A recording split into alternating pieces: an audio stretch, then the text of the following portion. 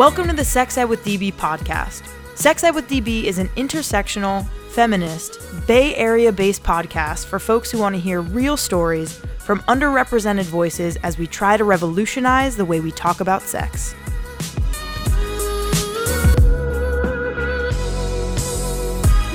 Just talk about sex every single day. I used to hump the shit out of everything. I think everybody does. I'm like, if you'd like me to start procreating, tough shit, because I'm not gonna. You can't have education, you can't have contraception, but you can't have an abortion. We're still on the shit end of the stick for a lot of medical intervention that would make our bodies function better. And now it's all queer and all messy and all bodies and really great and fantastic. Everyone gets a vibrator! I'm DB, aka Danielle Bezalel, and I'll be your host. In today's episode, we'll be discussing sex workers' experiences and the impacts of SESTA FOSTA, the Stop Enabling Sex Traffickers Act, and the Fighting Online Sex Trafficking Act. Spoiler alert, these bills are not helpful to sex workers who are engaging in consensual sex work. Our guests today are Andre Shakti and Mia Little. Mia Little is an adult film performer and sex worker, leading sex education workshops at universities and online. Andre Shakti is a journalist, educator, performer, activist, and proud sex worker living in the SF Bay Area. San Francisco Pole and Dance is not just a pole dance studio. It's a feminist utopia and a space to celebrate feminist empowerment. Located at 8th and Folsom in San Francisco's Soma District, San Francisco Pole and Dance offers over 45 classes a week in pole dancing, aerial silks, aerial lyra, gymnastics, handstands, and flexibility training. Here, you'll get the best in pole dance training along with the support of a community filled with bad bitches. Go to www.sfpoleanddance.com to sign up for a class. Use promo code SEXEDWITHDB to get 20% off your first purchase. Now, here I am with Mia. Mia, welcome to the podcast. How's it going for you today? It's going great. Thank you, Danielle, for having me. Yes, super stoked to hear your voice and hear all about who you are and what you do. So if you could start by saying your name and a little bit about your background. Yeah, for sure. So I'm Mia Little, she, her, hers, they, them pronouns. I am a genderqueer individual. I'm originally from New York. I live in sunny California now, which I'm ever so grateful for.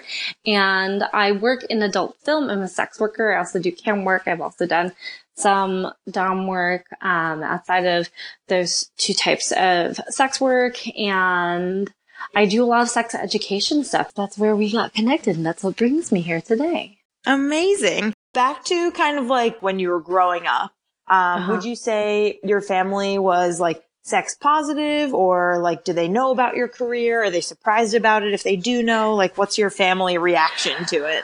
Oh, they reacted very poorly, but I kind of expected that. So my upbringing is, like, I'm a first generation Filipinx woman or like individual, and my parents are from the Philippines. They're very conservative religiously and culturally, and it was a very sex negative upbringing. And so I remember when I like bolstered up the courage to ask my mom for birth control. Like I cornered her at a Sears where it was like very public, so she couldn't make a scene.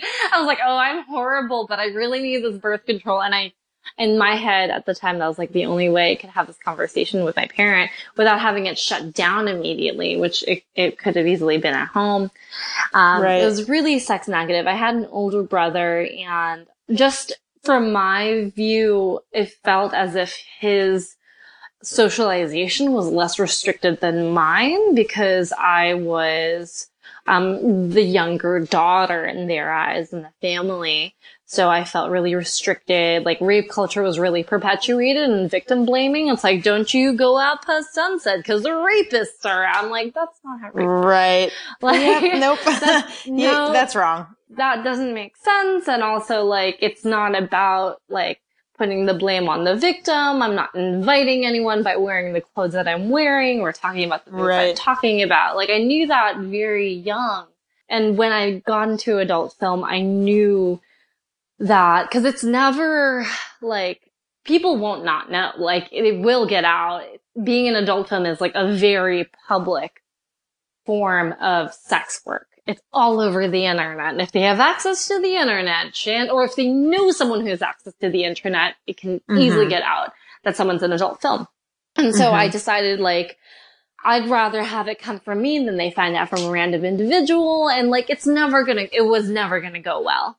And it went quite poorly, and it became very much like, we need to save you, come back. I'm like, no, I'm fine.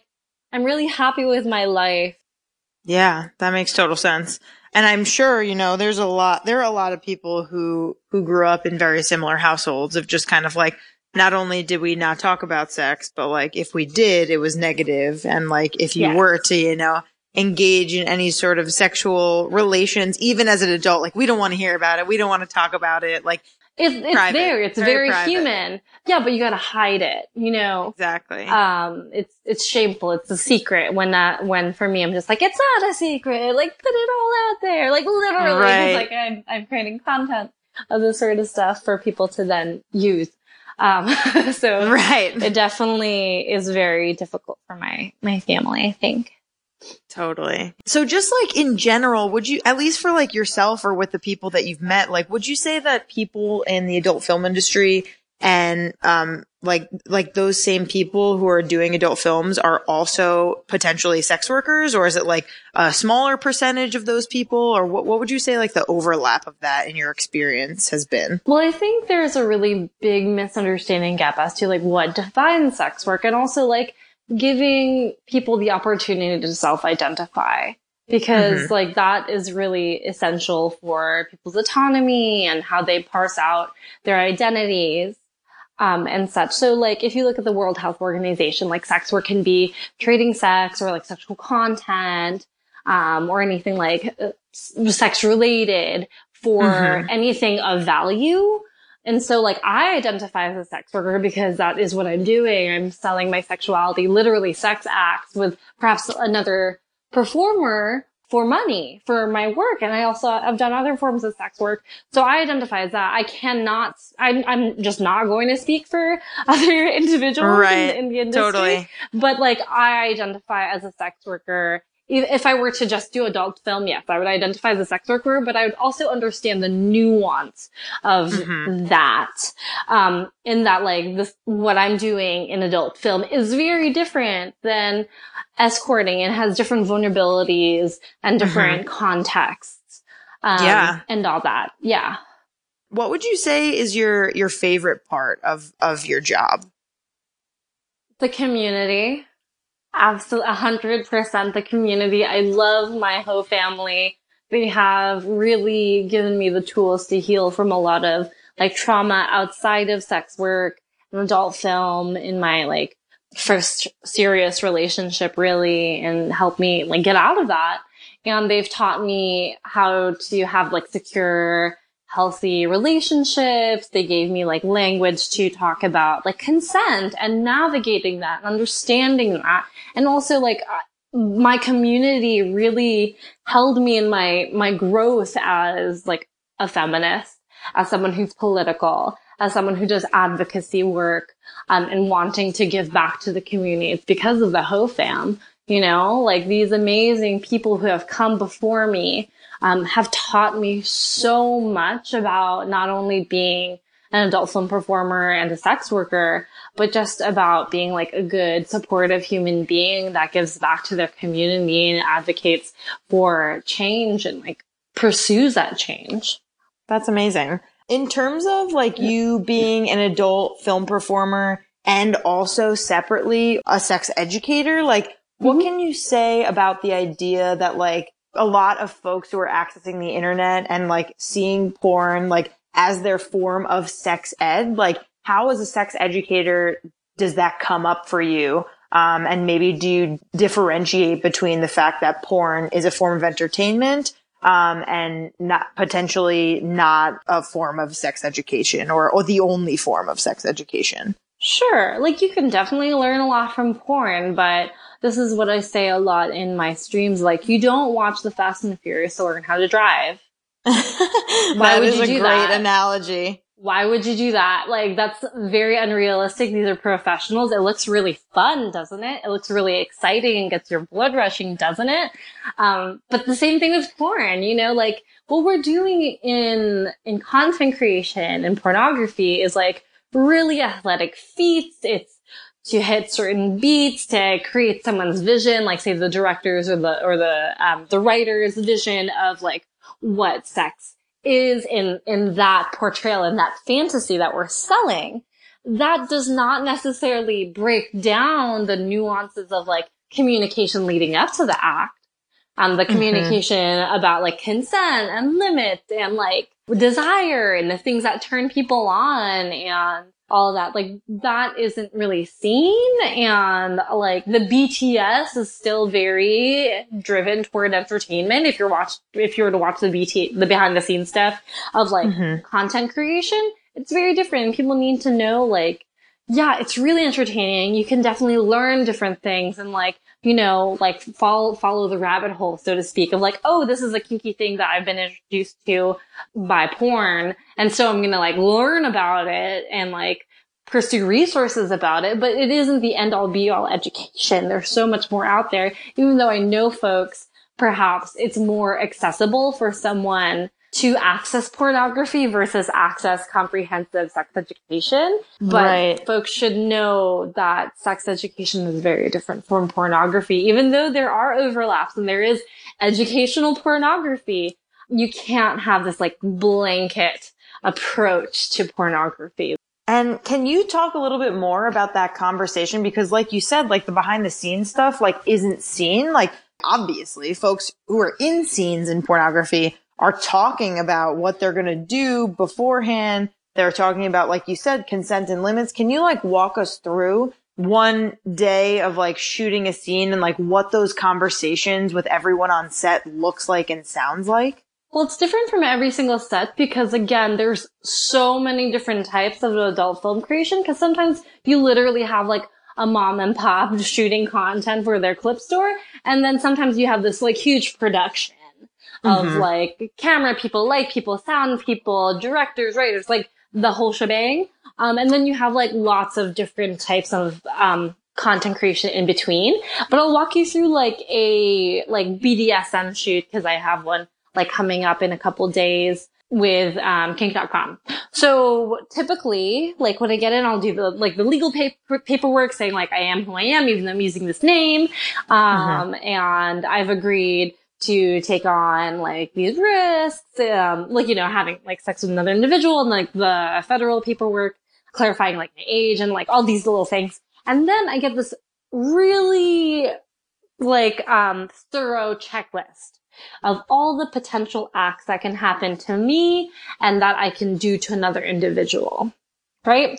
And it's like, impact play. And it goes through like, I don't know, like, spanking, flogging, cropping, slapping, and then it's like, yes, no, notes, you know? And it like breaks it down, like all the potential acts that can happen during a scene, and I can like go through it. And also like what I love about this specific type of paperwork with this one company was that like it helped me understand that like I can do this in other arenas and transfer this sort of protocol just like for myself when I go to like a different set. Like if I go to like a very vanilla boy girl scene, I can say like, this is what I like, this is what I don't like, this is what's on the table, this is what is totally not. And I'm armed with language.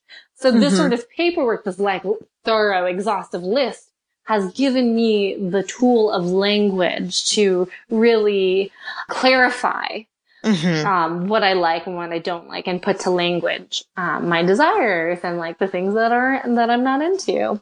My scene partner also has the same paperwork. We'll swap, sign off on each other's paperwork, that big list. The director will also, or like whomever crew that needs to sign off so they know. And even then, like, there's like an entrance interview where we go over like, what are your safe words? Like, what is on the table? What's on the table? What are you looking forward to? And then we do like a wrap up, closing interview saying like, what went well? Were there any issues? And all that good stuff.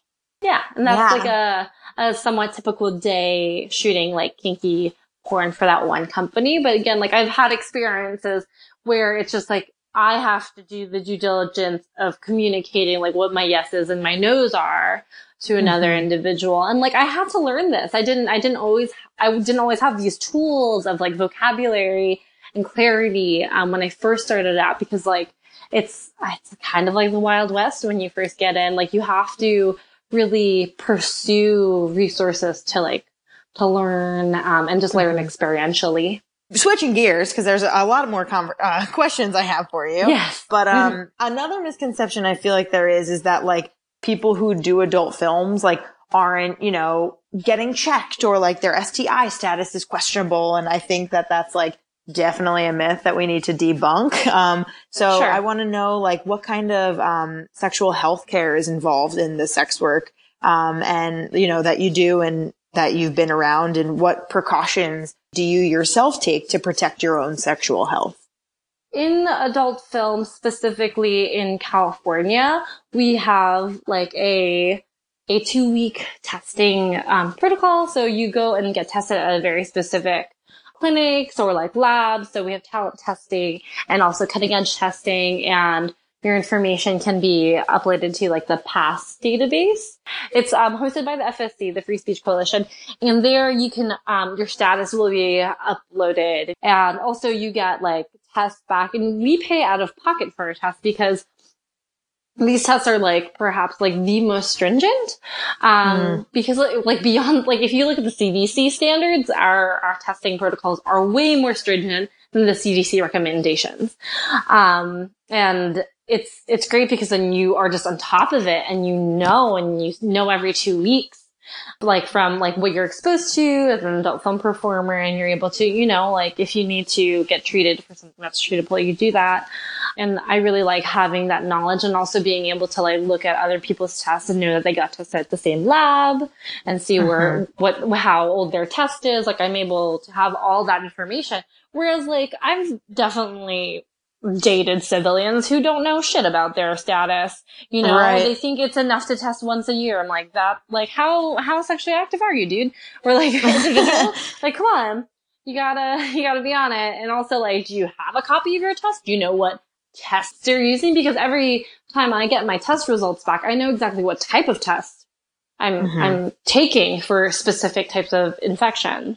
And what about like the certain tests? So like, for example, like herpes, right? So like you can't really test for herpes unless you have like a herpes sore. So like, what about tests like that? I got this as like off of like WebMD and other sources. So globally, 3.7 billion people under the age 50 have HSV1, which is cold sores, like oral herpes, essentially, like kind of cold sores. I have HSV1. Just like literally 50. I also have it. And people like, so many people have it. You know, there's a lot of stigma, and it lies like dormant in your nerve cells. And globally, 417 million people under the age of 50 have HSV2. That's 11% of the population have what is considered genital herpes. But the thing about HSV1 and HSV2 is that they can both present in both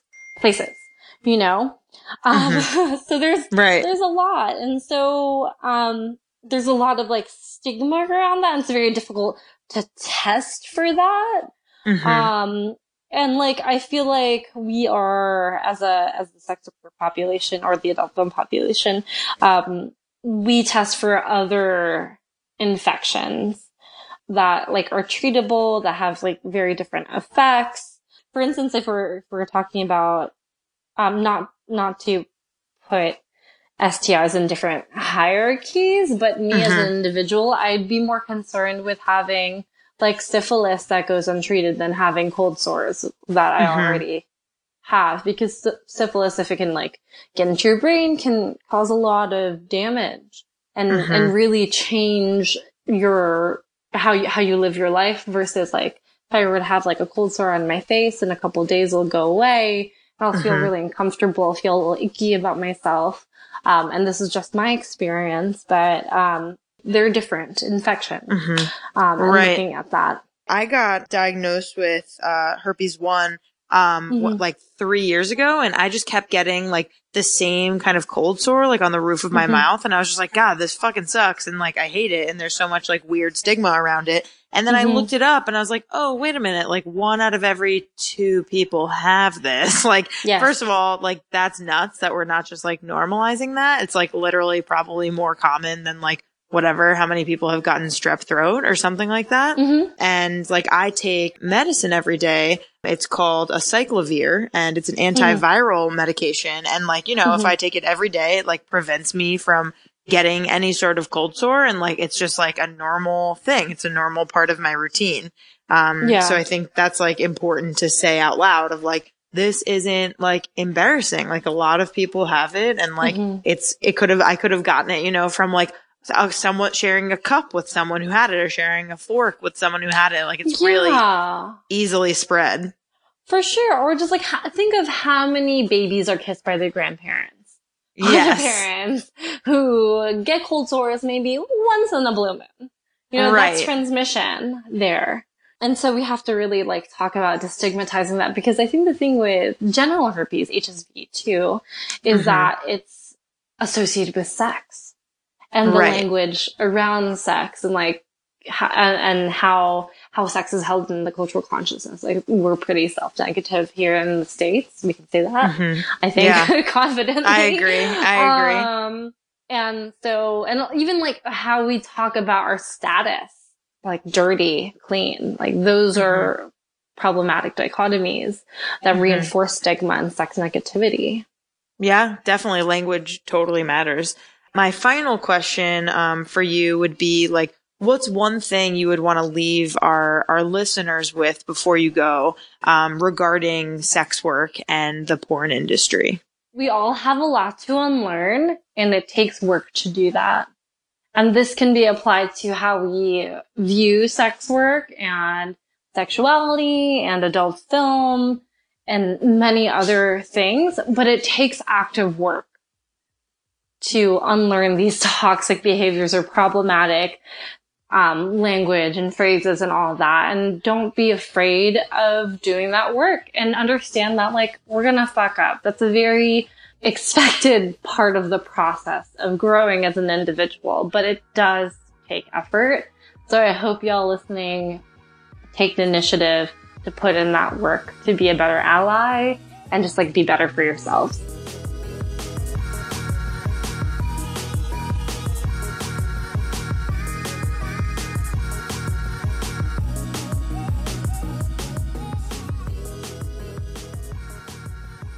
And now, let's get to it with Andre. Can you tell us a little bit about your background and how you identify? Totally. So I am a queer cisgender woman. I identify as female, so she and her pronouns. I am originally from the East Coast. I'm a Jersey girl.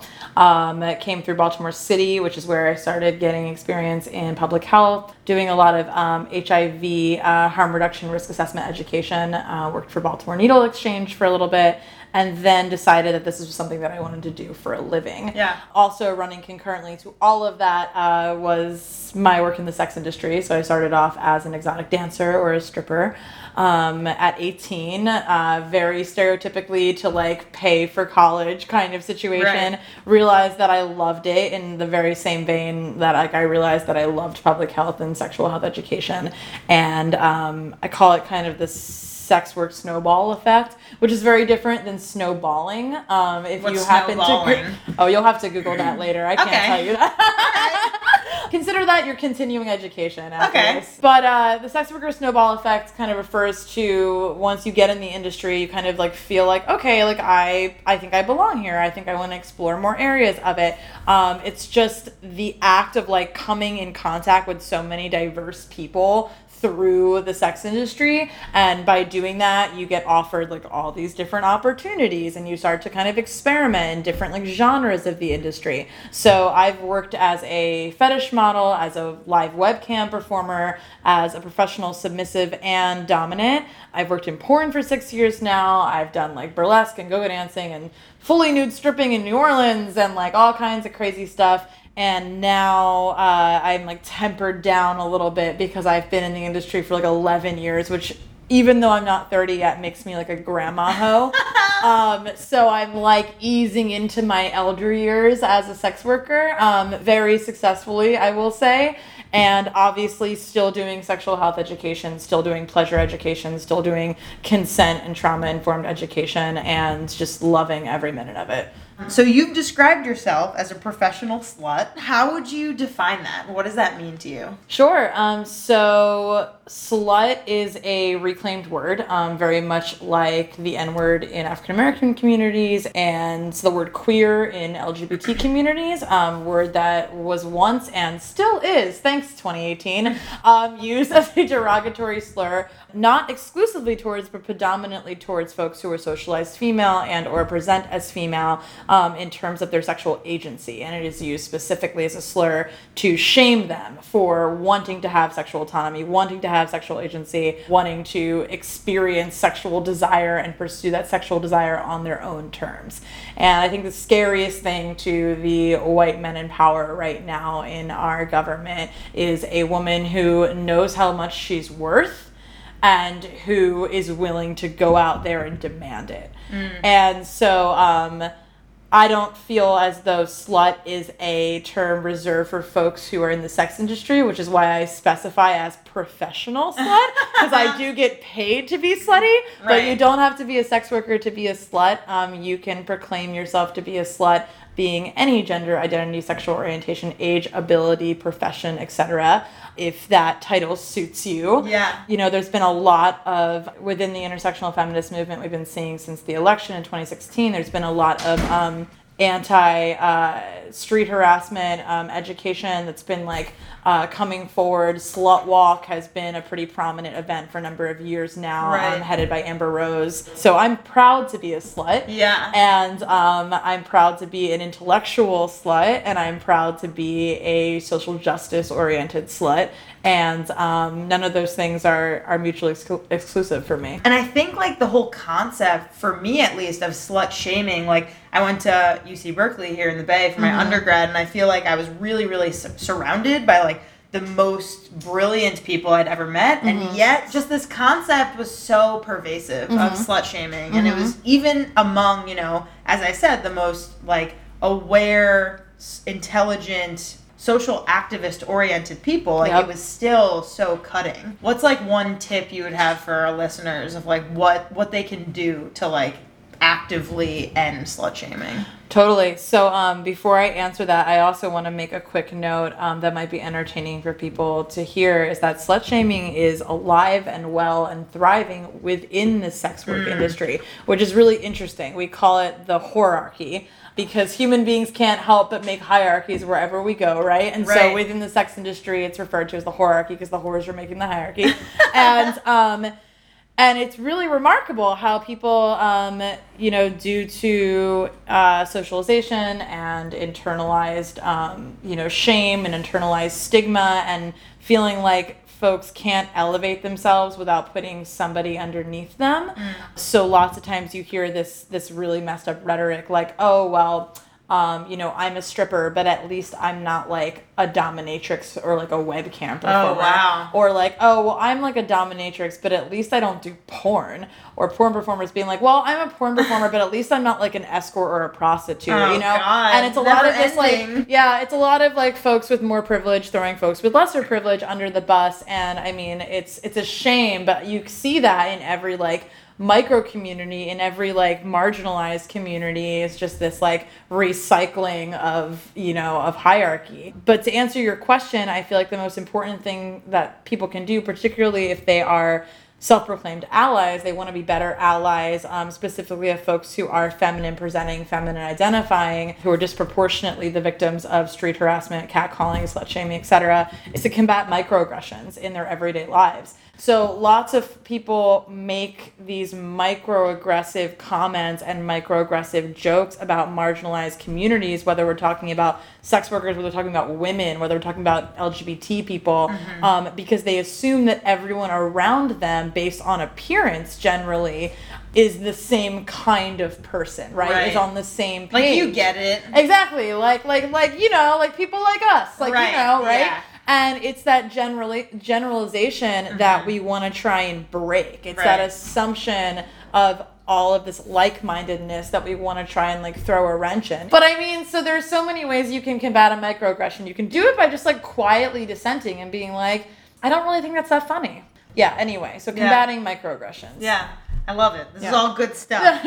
But so you said that you started exotic dancing. That like got you started, but then like how did you first start doing sex work? Like what was that experience like after doing stripping? So sex work is actually defined as the act of either selling overtly sexual services or selling the fantasy of sex. Okay. So strippers are sex workers. Gotcha. Lots of times people hear the word sex worker and they immediately think prostitute or escort. Mm-hmm. And while they make up a large percentage, we call them full service workers. Mm. While they make up a large percentage of the sex industry, there are so many other facets of the sex industry that like thousands and thousands and thousands of people are working in that aren't full service work but are still 100% sex work. Gotcha. So sex work could be, and it's a self-definition. Some people who do sex work, particularly survival sex workers, folks who would not otherwise be doing sex work if they didn't need like food on the table, a roof over their head, money to feed a drug habit, money to take care of kids, etc.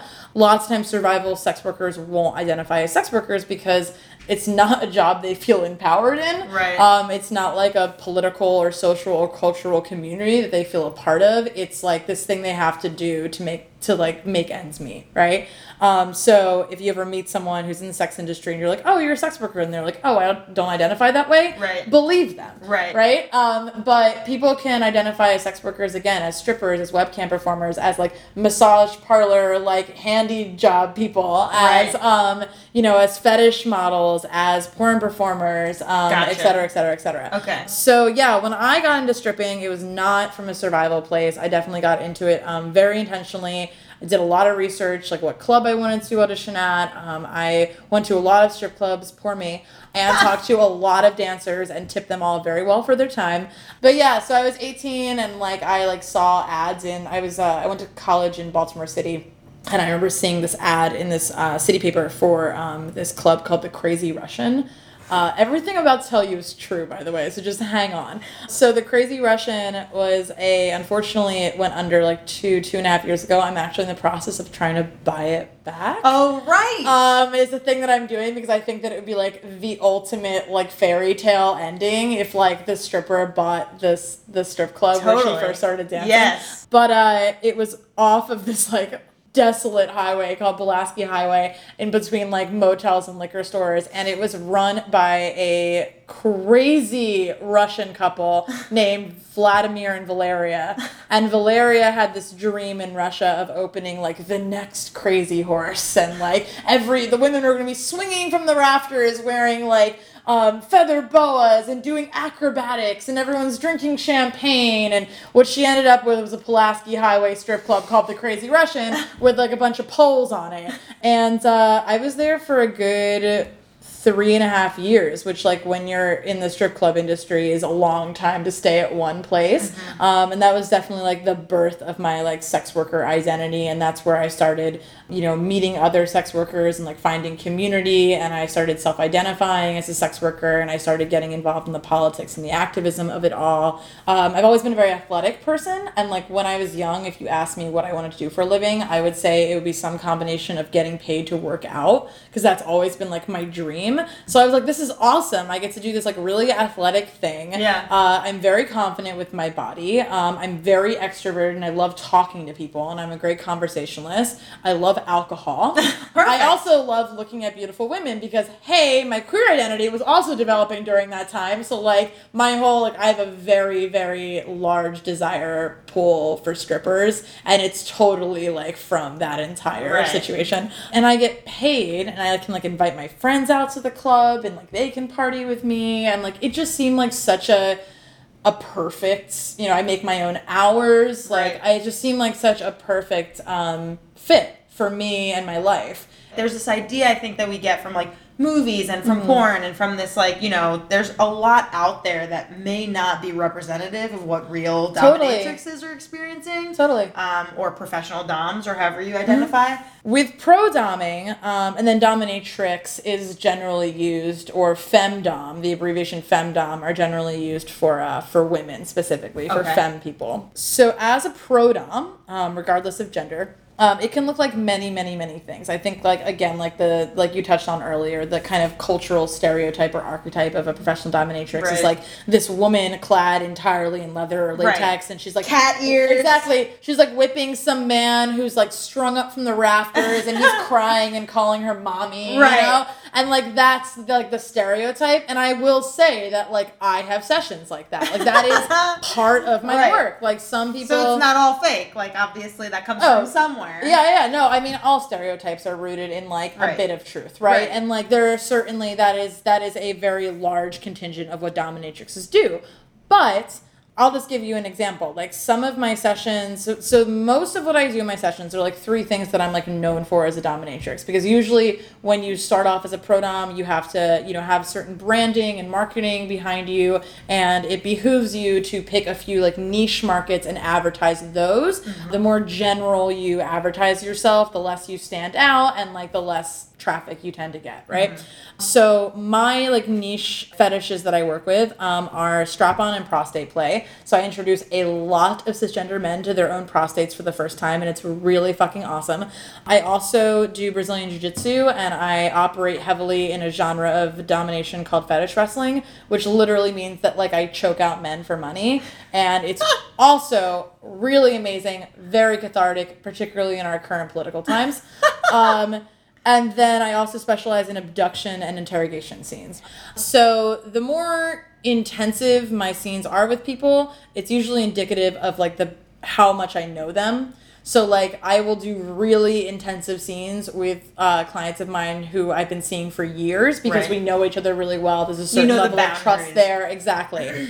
However, if I have like a random, like, you know, message me on a Friday night being like, can you do like a heavy like electricity interrogation scene with me? I'm going to be like, hey, so like, no, I can't do that because I actually care about your safety. And I'm sure no one knows where you are when you go see women in strange hotel rooms. So let's maybe talk about this and talk about how we can either maybe have a phone call first to talk about like some boundaries and your experience with this, if any, and like what we can do safely, and or let's talk about how we can like mock this without actually like doing the things to you that you want done, but like kind of stage it and stage it in a way that's still very convincing and still very like emotionally and psychologically intense, but maybe not putting you at as much physical risk. Exactly. Okay. I also don't want to be the dominatrix who like has to call 911 on like one of her clients. Some of my sessions are like very intense. Like they involve a lot of like, you know, work ahead of time. Like I'm coming up with and is it an emotional labor for you? Like or by this point, are you just like, all right, this is just like another scene, or like do you get intense about it?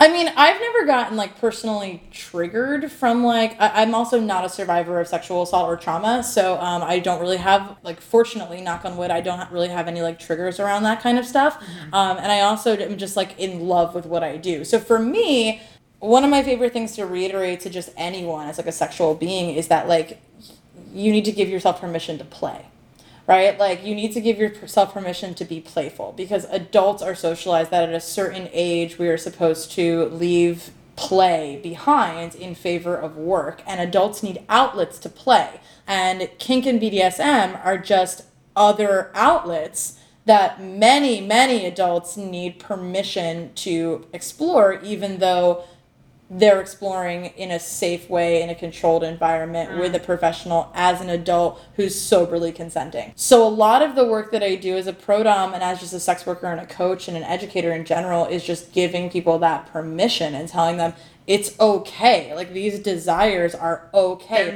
They're normal. Me especially, like before these interviews, like I, in my mind, had this really narrow idea of, like, what sex work was, and now, like, I'm totally understanding about how open it is, but I think, like, there's so little access to information to full-service sex work because it's illegal and because of all of these things, and, like, it's obviously still happening, and whether or not... It's the oldest profession. Right, and, like, how do they keep their, because they can't go right out and say that they do full service sex work to their employers, to the internet, to people around them who aren't in their private circle. So what do those people do in order to get their clients, in order to continue their profession if they're doing it because they want to? Can we get into a SESTA FOSTA conversation right now? Yes. It's super timely. Yes. So for folks who are not aware, there is a bill that just recently passed the Senate called, the abbreviation is SESTA FOSTA, SESTA-FOSTA.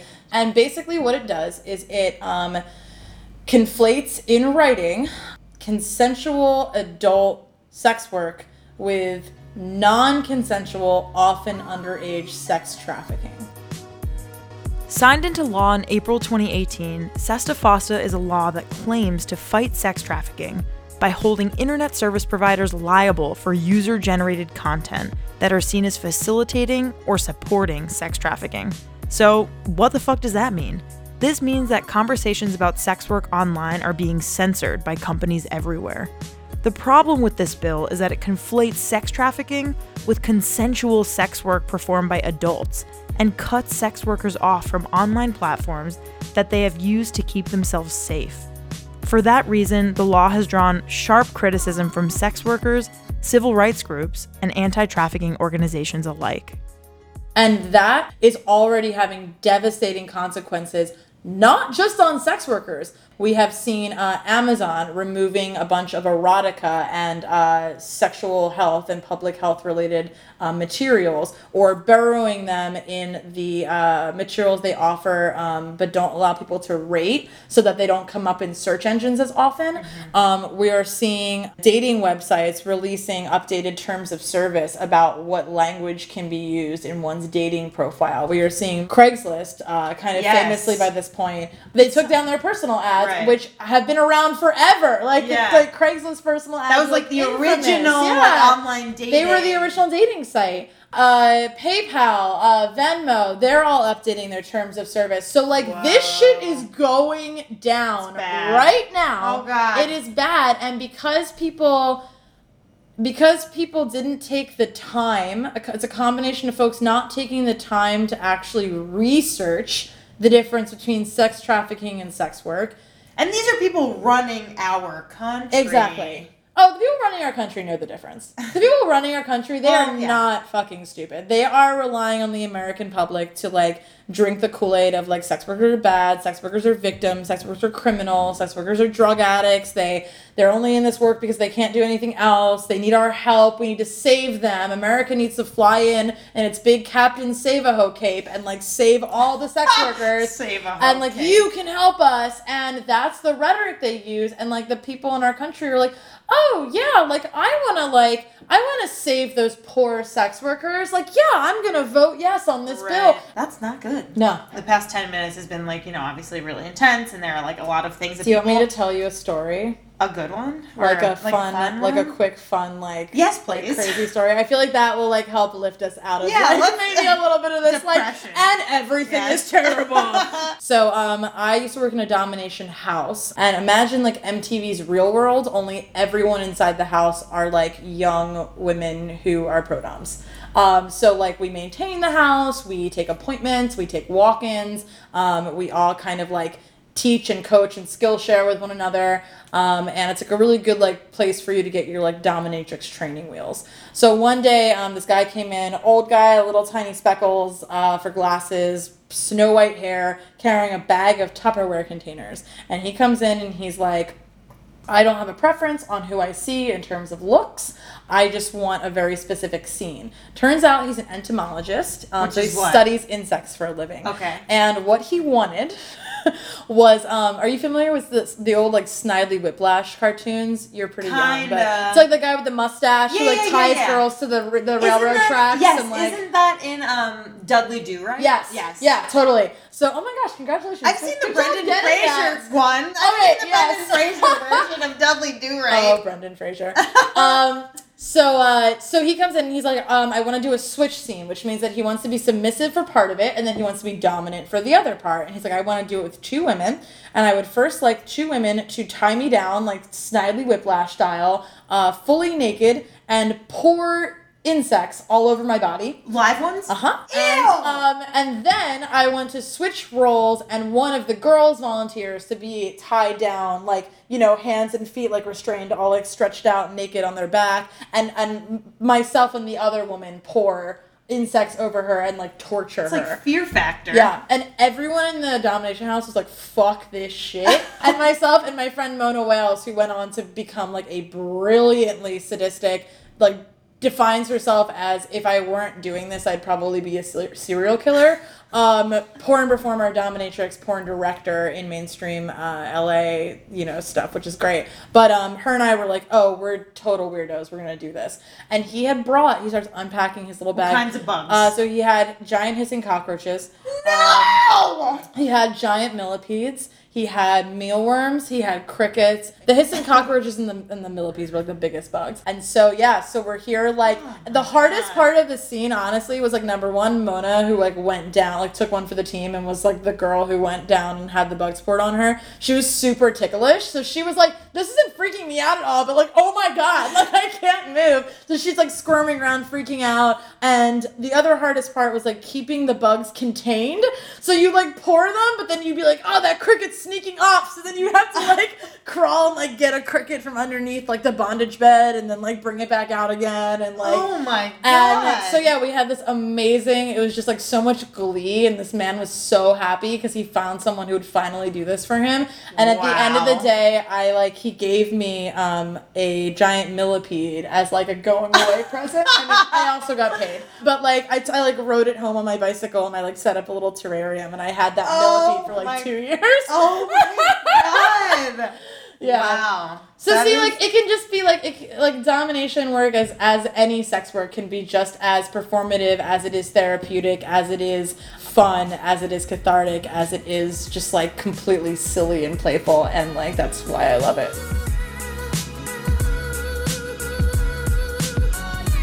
Our creator, host, and producer is me, Danielle Bezalel, aka DB. Our content editor is Catherine Cohen. Our graphic illustrator is Carissa Diaz. Our audio engineer is Katie McMurrin. Our social media lead is Lisa Fireman. And our fundraising coordinator is Carly Yoshida. Music by Joaquin Carud and the artist Buddha. Thank you to our featured voices and our listeners. Tune in next time.